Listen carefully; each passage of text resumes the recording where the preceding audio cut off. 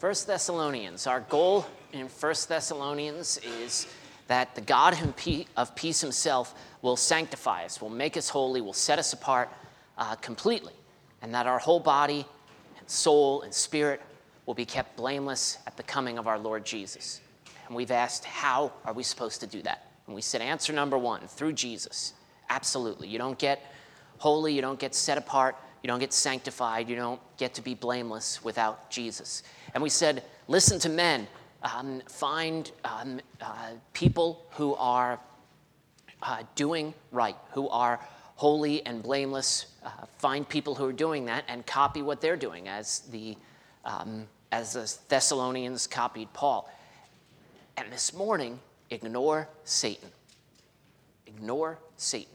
Now that's kind of weird, because what I don't mean is to just pretend Satan doesn't exist. That's bad.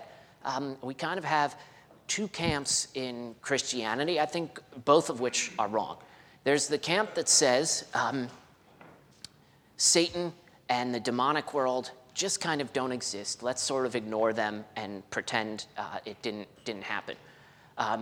That's wrong. There is a Satan. There are demons. They are actively attempting to get you to sin, to get you to reject your Savior. They are attempting to hurt the world. There's another camp where everything is demonic, everything is satanic. If you have the sniffles, it's a demon. I think one of the best answers to this is to look forward to the millennial kingdom, when there will be no demonic activity because Satan is bound. And ask yourself, do you think people will get a common cold? Probably. So it's not demonic activity, and people will live and be born, and they will die in the millennial kingdom, and they will sin, and they will do all of that without Satan being there. So clearly we are able to sin without the influence of Satan. In fact, some of us are so good at sinning, we don't need the influence of anyone other than ourselves. Thank you. I was hoping nobody would amen that. We don't need outside help to sin. We can do it just fine on our own. So ignore Satan, who might tempt you. I struggled with that word might, because we have to recognize something about Satan. He is not the opposite of God. He is not anything comparable to God. God is wholly different than everything else that he created. So we start with the understanding that God created angels, and Satan is a fallen angel. He is a created being. He does not have the knowledge that God has. He does not have the abilities that God has. He is not omnipresent. He does not know everything. He knows what he knows, and that's it. Who might tempt you? If he is, and he is, a created being, and since he is a created being, and since he can only be in one place at one time, he's probably not here right now. Right? Because if he's here, it means he's not anywhere else. I'm not saying there's not demonic activity in the world. We're talking specifically about Satan. He might not even know any of our names. Wouldn't that be nice? If you're going to be here, you'd worry about a Franklin Graham or something like that. If you can get him to mess up, what does Andrew Woods get you? So he might tempt you. He might. We don't know Satan's activity in our life. But we know that he is a tempter. We just have to always put in perspective that he is not some sort of opposite, all-powerful to God. He is a created being who does bad things. If you want to learn more about the relationship, you sort of get a clue in the first couple of chapters of Job, and you see Satan in this very submissive attitude. And I think it reveals something about his character. So God is always good. There is never a time where God isn't good. But Satan is not always evil. Now, please don't take that out of context. Don't tweet that out or anything. Satan is not always evil.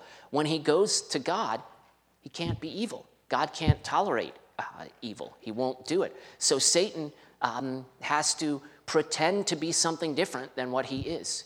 He can't sin in front of God. So even Satan in his character is not always doing evil. He is always evil, but he isn't always doing evil because it's not an effective way to live. It's not a way that you can live. And as a created being, he lives under the laws and commands and authority of God, and he has to obey God. So let's look at Thessalonians chapter 2, verse 17. Brothers and sisters, when we were orphaned. All right, now if you've got the 1985 NIV, that's not what it says. It says torn away. And that is an accurate understanding, but orphaned is the actual word. And if you have that chapter break or that section break before 17, you miss sort of the flow of thought, which is we were moms and we were dads and we were children, and now we're orphaned. That we have been torn away. We were separated from you for a short time. So if we remember what happened in Thessalonica, Paul goes, he's there for 3 weeks, gets kicked out. The people who helped him got in trouble, had to put up a bond, and Paul was not allowed back in Thessalonica. So that he was ripped from these people who he loved after 3 weeks, and he uses the term orphaned. I think it's as a connection to the previous idea, and it helps us understand a little bit of what Paul is going to. He was orphaned by being separated from you for a short time. And then he says in person, but not in thought, because he continues to pray for them. And out of intense longing, we made every effort to see you. So Paul's going to say this a number of times, that they tried and tried to get back to Thessalonica. We don't know what kept them from being there. We wanted to come to you. Certainly I, Paul, did again and again, but Satan blocked our way. So if Satan can only be in one place at one time, it seems to me I would have hung out with Paul to try and stop him from doing anything that you could. So Satan blocked the way of Paul. The thought is that maybe that thorn in the flesh that Paul had maybe caused him not to travel. I don't think that's what it is. I think it's the government of Thessalonica saying, if you come back here, we're going to kill you. And that stopped him. If the people who helped him were released from prison but had to put up some sort of bond, then clearly the government of Thessalonica didn't like Paul, didn't want him back, and I think that is the blocking of how Paul is not able to come back to Thessalonica. Satan blocked our way. So don't picture Satan standing in front of Paul saying, don't come this way, but what Paul is saying is that the activities in the world caused me not to go to see you, and he believes that those activities were orchestrated by Satan, so Satan blocked his way. And he asks a question, for what is our hope, our joy, or the crown in which we glory in the presence of our Lord Jesus when he comes? So that word, when he comes, is the first time we see that in Thessalonians, and it's going to be an important part of 1st and 2nd Thessalonians to talk about the Lord Jesus and when he comes. Thessalonians talks about the end times, talks about the rapture, has this focus on the future. So Paul's question, what is our hope, our joy, or the crown in which we will glory in the presence of our Lord Jesus when he comes? So there will be a time when Jesus comes back and we will glory in the presence of our Lord Jesus. Until then, we're here. We're stuck here in a church without carpet, in a church that upgraded its video production, which we all noticed today. Most of us have been through an upgrade before and then everything fell apart. Nobody? Okay, that's what happens to me. I am looking forward to the day when Jesus comes and I can glory in his presence without worrying about carpet and lights, without worrying about sound system and video projectors, but just face-to-face with Jesus. And that is our hope, and that is our joy, that is our crown, that we will someday worship Jesus face-to-face. And he says that our hope and our joy and our crown is the Thessalonian church. That since Paul led them to Jesus, since he did all of this work, they are his glory and joy. Now everybody's going, man, I wish we had carpet. Indeed, you are our glory and joy. The Thessalonian church is the glory and joy of Paul, along with many other churches. And we see that today, that we see people who you have led to Jesus, people who have accepted Jesus as their Savior because of your ministry, are your glory and joy. They are the hope and joy and crown that you get to sort of bring with you when Jesus comes. Now, we recognize that it's all about Jesus and not about us, but we do understand that there is just a great privilege to tell people about Jesus. So when we could stand it no longer, we thought it best to be left by ourselves in Athens. We sent Timothy, so now Paul's saying, I couldn't get to you. So I sent the next best thing. I sent Timothy, who is our brother and co-worker in God's service in spreading the gospel of Christ, to strengthen and encourage you in your faith, to build your faith up. So there are two ideas with faith that Paul's going to use back and forth throughout Thessalonians, and you have to know which one he's talking about. There is their faith, that is their love of Jesus, their understanding of the gospel message, their salvation faith. And there is their faith, that is their understanding of those things, their theology of who Jesus is and what he has done. So here he wants to strengthen and encourage you in your faith. So they have faith, but he wants to let them know it's all going to be okay. You're going through a rough patch. I can't even come to see you, but everything is going to be okay. So that no one would be unsettled by these trials, so that as life comes through,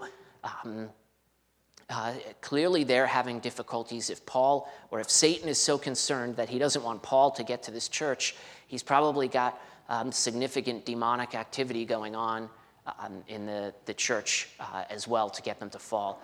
You know quite well that we are destined for them. You know quite well that we are destined for trials. I notice that's nobody's life verse. You know quite well that we are destined for trials. In fact, when we were with you, we kept telling you that we would be persecuted, which is funny because it only took 3 weeks. We kept telling you, unless you missed one Saturday, because we only had 3 of them.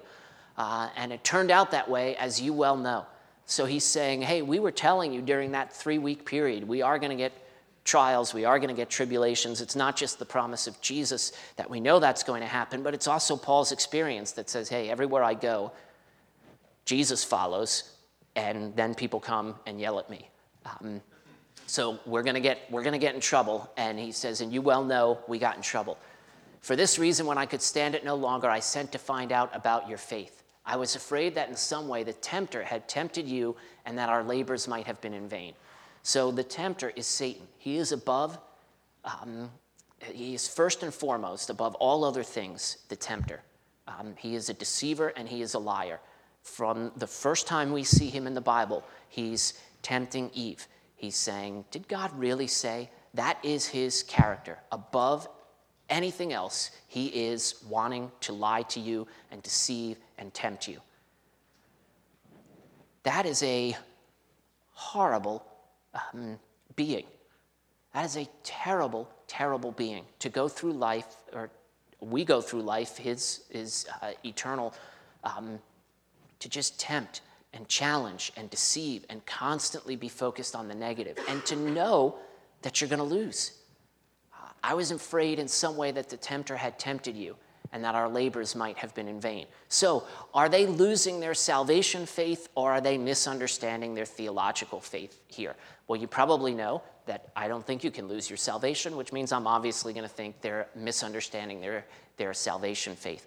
Or their theological faith. There is a lot of theology that we understand. And people get it wrong a lot. If you don't believe me, go ask anyone to explain the Trinity.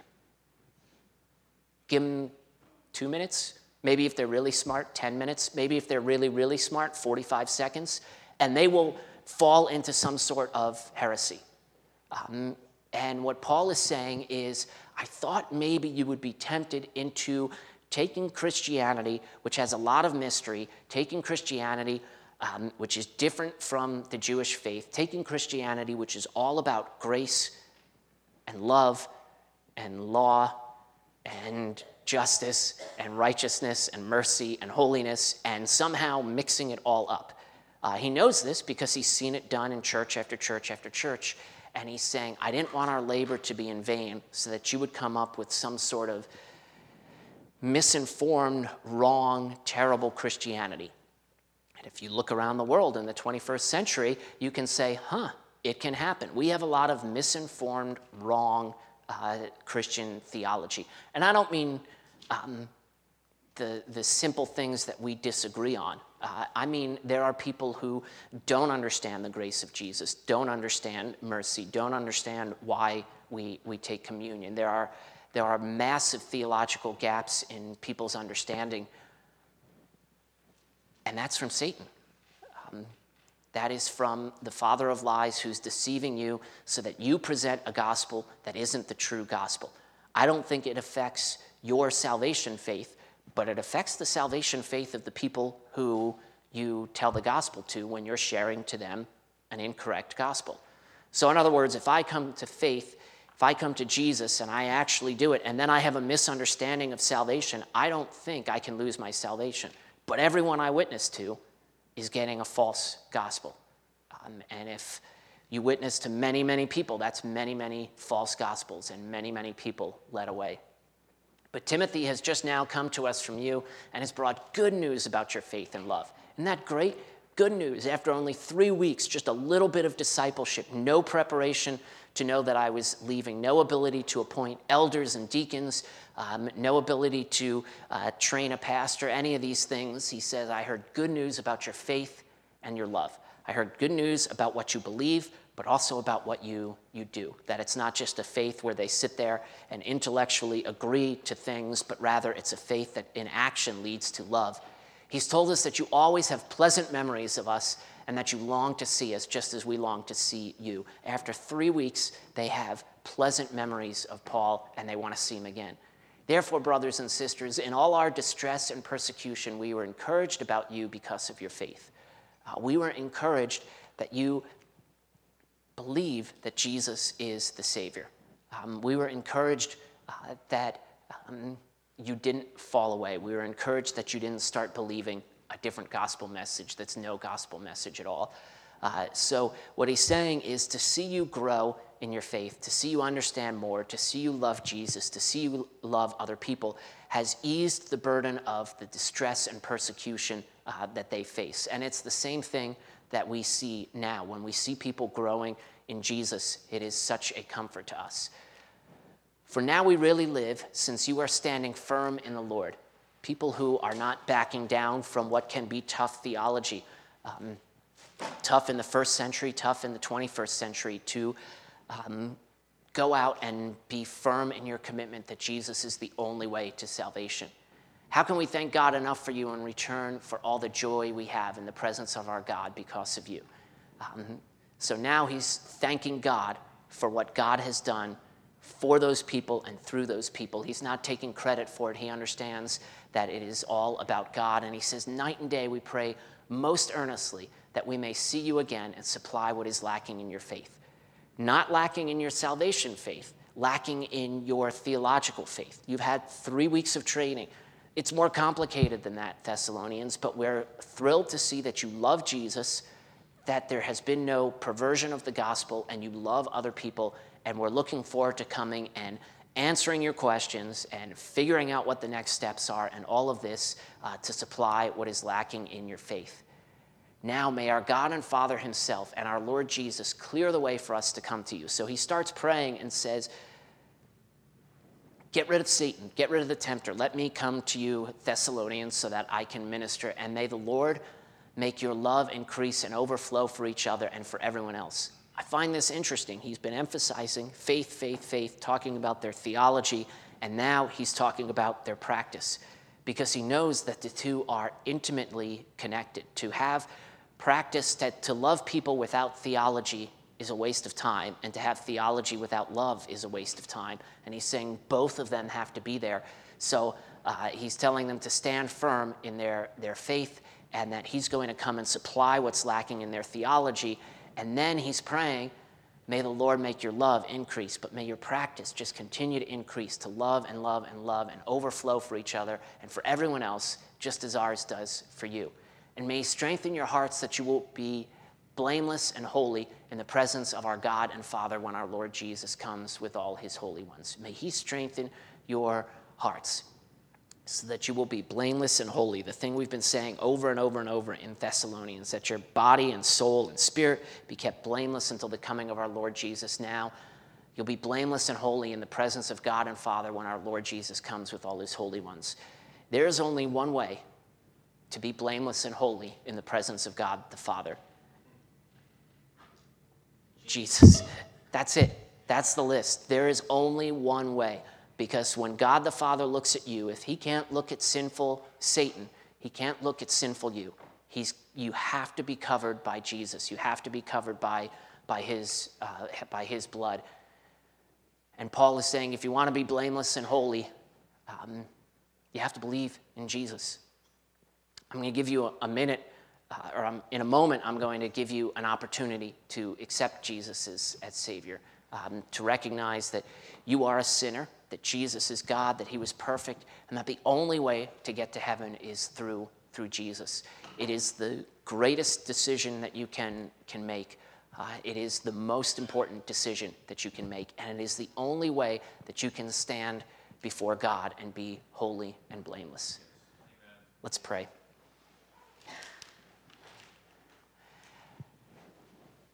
Heavenly Father, I thank you for Jesus. I thank you that he can make us holy and blameless. We're not perfect here on earth, but we can stand perfect and holy and set apart and sanctified in heaven.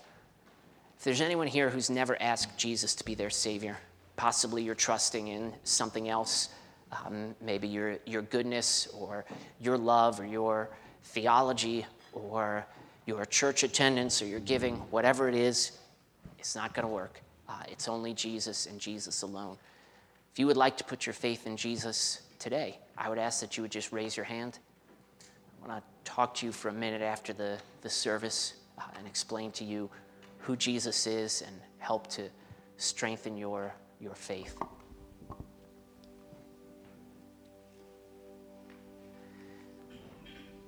For the rest of us, the only way that we can stand before God the Father, being holy and blameless, is through Jesus.